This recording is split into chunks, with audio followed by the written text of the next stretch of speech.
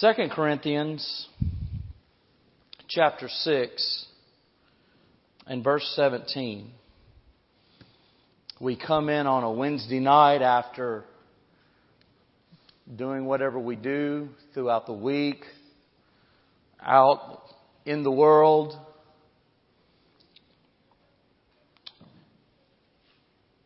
And thinking about the world, that's what I want to talk about tonight. You know, I was asked one time, how do you separate yourself from the world, Kenneth? And what does it mean to separate yourself from the world? And how do you do it?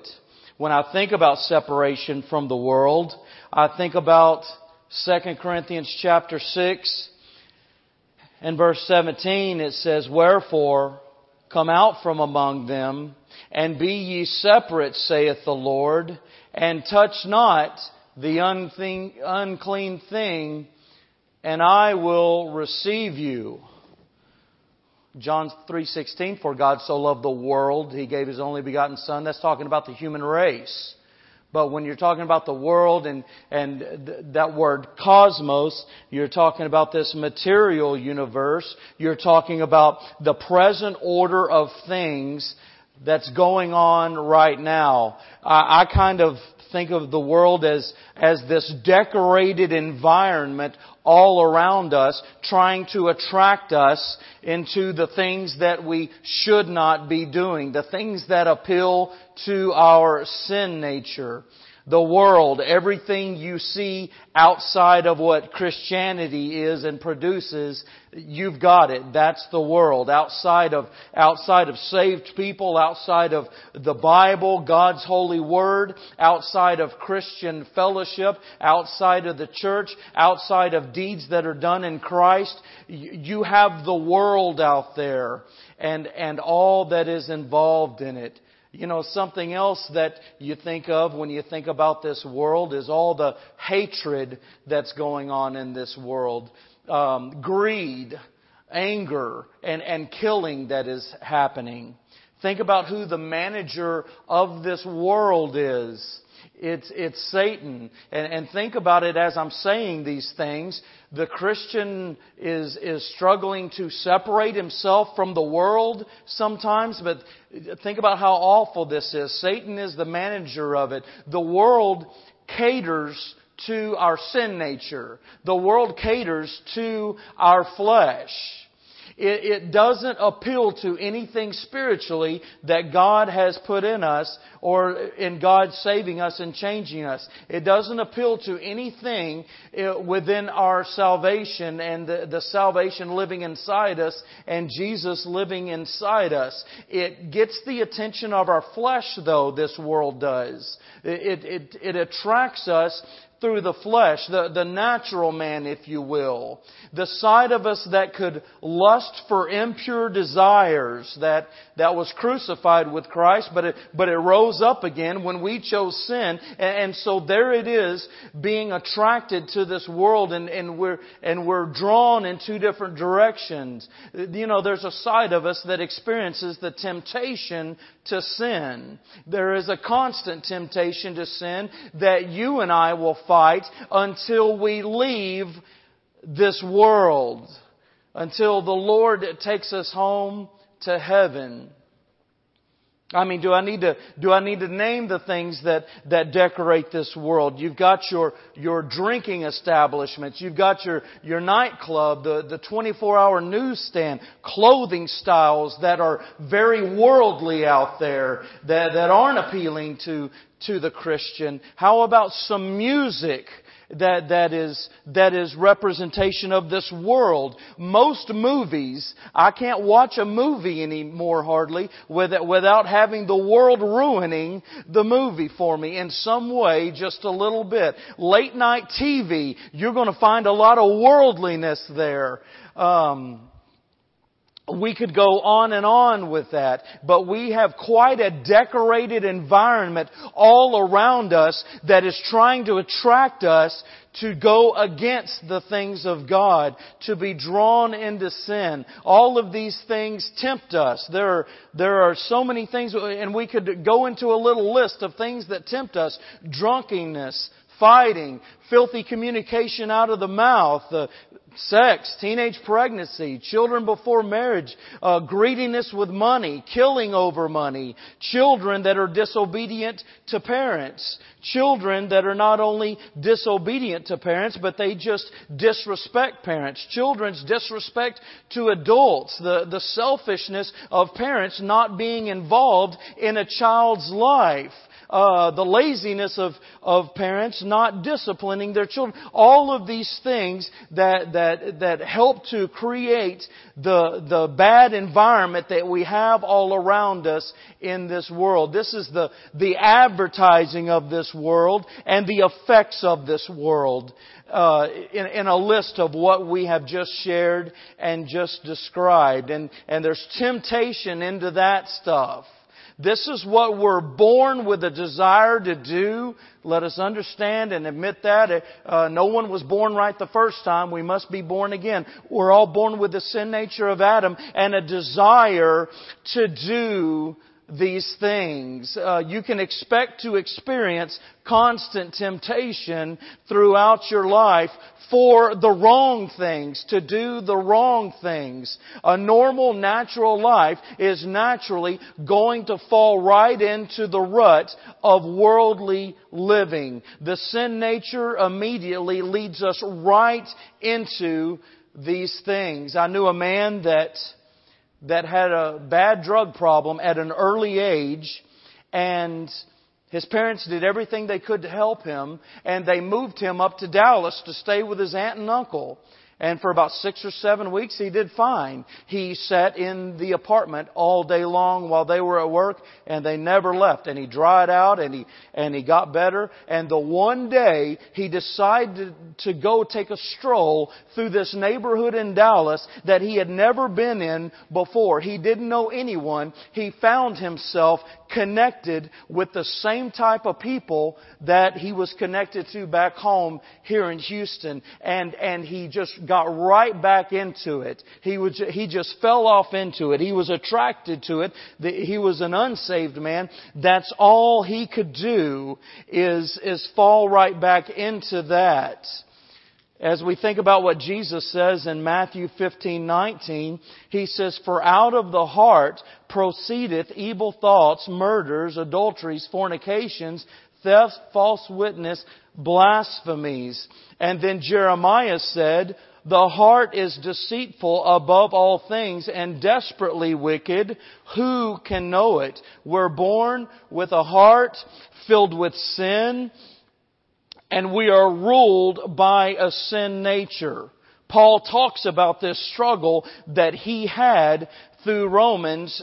Chapter 7 is what I'm kind of thinking of on my mind right now. You know, Satan knows that forbidden things are very desirable to the human nature. So he has this decorated world to try to bring out the worst in us. He cannot do anything to the salvation of God's people, but he can do something to their life while they're here and try to ruin our lives by what he is trying to do to draw us to the things of the world, the things of sin in this world. Sin deceives us, and sin will destroy us. Left to ourselves, we just perish on our own. We fall under the power of sin. Left to ourselves, definitely, easily, no problem. Romans 7:18, what Paul was saying there, he was saying that in himself, he knows that there is nothing good at all. He was 100% worldly. When he was a lost man, but after trusting Jesus Christ as Lord and Savior, he still found himself in a struggle with the temptations of this world. As you get to the end of Romans chapter 7, he comes to the solution and he says, "Who shall deliver me from the body of this death? I thank my God through the Lord Jesus Christ." In his own ability, he was trying to do what he could to separate himself, to be able to do the things of God and not to give in to the temptations that were constantly coming his way. And he was miserable trying to do it in his own ability. He didn't want to just be connected to Jesus, be saved, and go to heaven. He wanted to be truly separated from this world. That's a good desire for you and I as children of God, that we might be separated from this world. That's good if we know what we mean in that, and we know how in the world to do this. Why should we be separated from this world? Well, because the Lord tells us to. He says we're going to as His children in His will. So that's good enough alone right there, simply to desire to be separated from this world. Jesus said in the true Lord's Prayer in John chapter 17, He speaks of His children and He says that they are not of this world. He repeats it over and over. And then in 1 John chapter 2, verses 15 and 16, the child of God to this world, it says, "Love not the world, neither the things that are in the world. If any man love the world, the love of the Father is not in him. For all that is in the world, the lust of the flesh, and the lust of the eyes, and the pride of life, is not of the Father, but is of the world." Separation from the world. How do we do that? I had no idea when I got saved. Here I worked with about 42, 43 guys at Bluebell. And there was one, maybe two Christians. I wasn't one of them at the time. And so you had 40 guys of the world, lost, dead in their sins. Me being one of them. And I did everything that they did. Went everywhere they went. Said everything they said. Was disrespectful in every way that I could be. And they loved it when I was going to church. About once a month, maybe twice a month I would go. And they loved that because I was doing what they did and I was going to church. They would joke with me and say, "You going to church in the morning, Kenneth?" And laugh about it. After I did everything that they did. And then God saved me.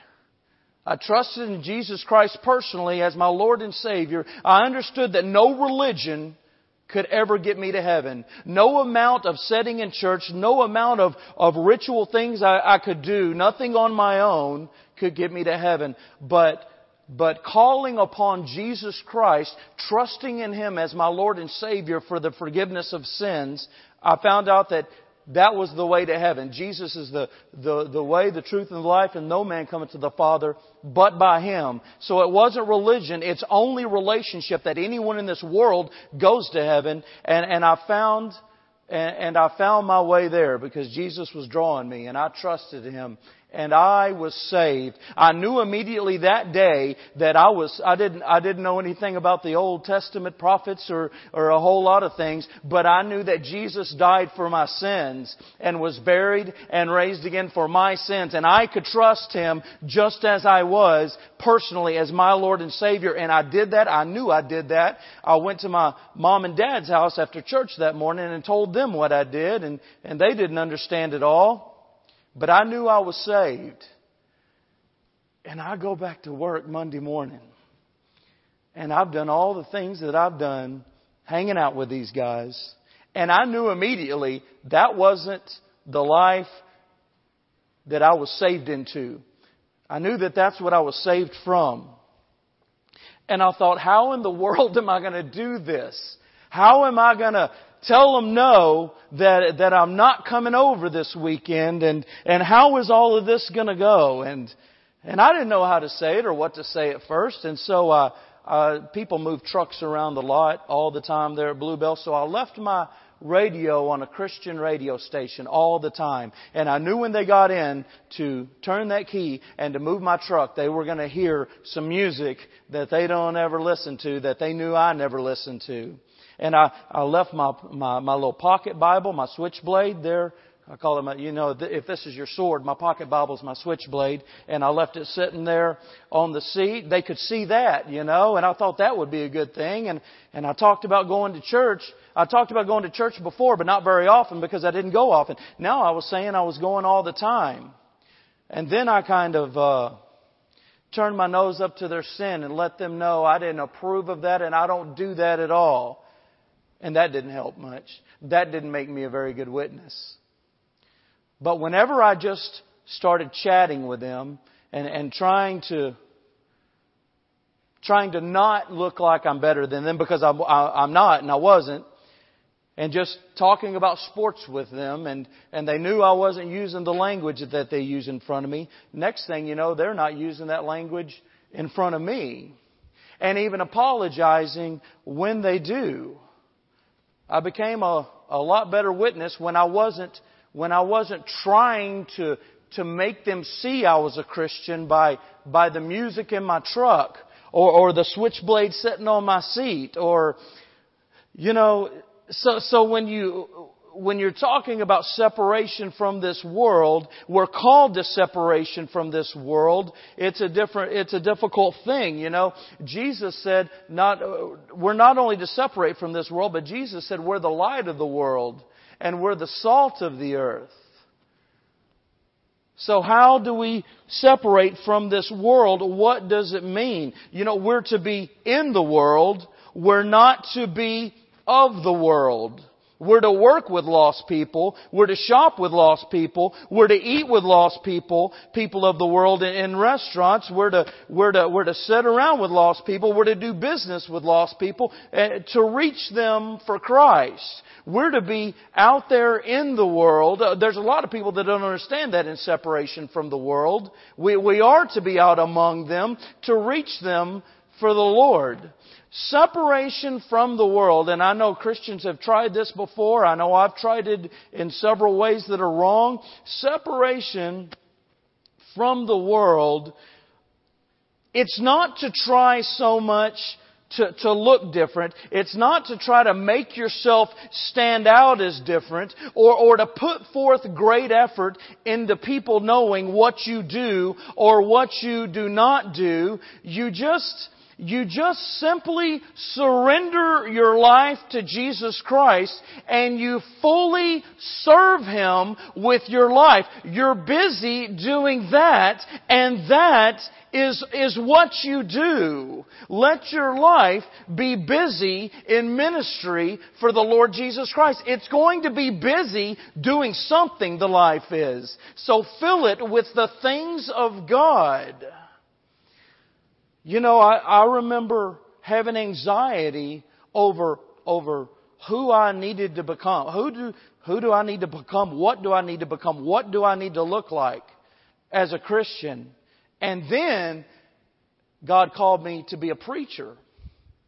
What do I need to look like now? And how do I need to carry myself? And I didn't have any background. There's no Christian background here. So I'm just trying to find myself here in all the wrong ways on my own. And I would go to preacher meetings. And this one fellow, this one wise, wonderful preacher named Melvin Holyfield, he came up to me and put his 80-year-old hand on my shoulder. And I had never said a word. And he says, Brother Kenneth, he said, God saved this old boy, Kenneth Preston. You be Kenneth Preston and serve the Lord with your life. And he said, let the Lord change you. You don't change for the Lord. He changes you. When we surrender our lives to Him and we're serving Him, He's going to be changing us.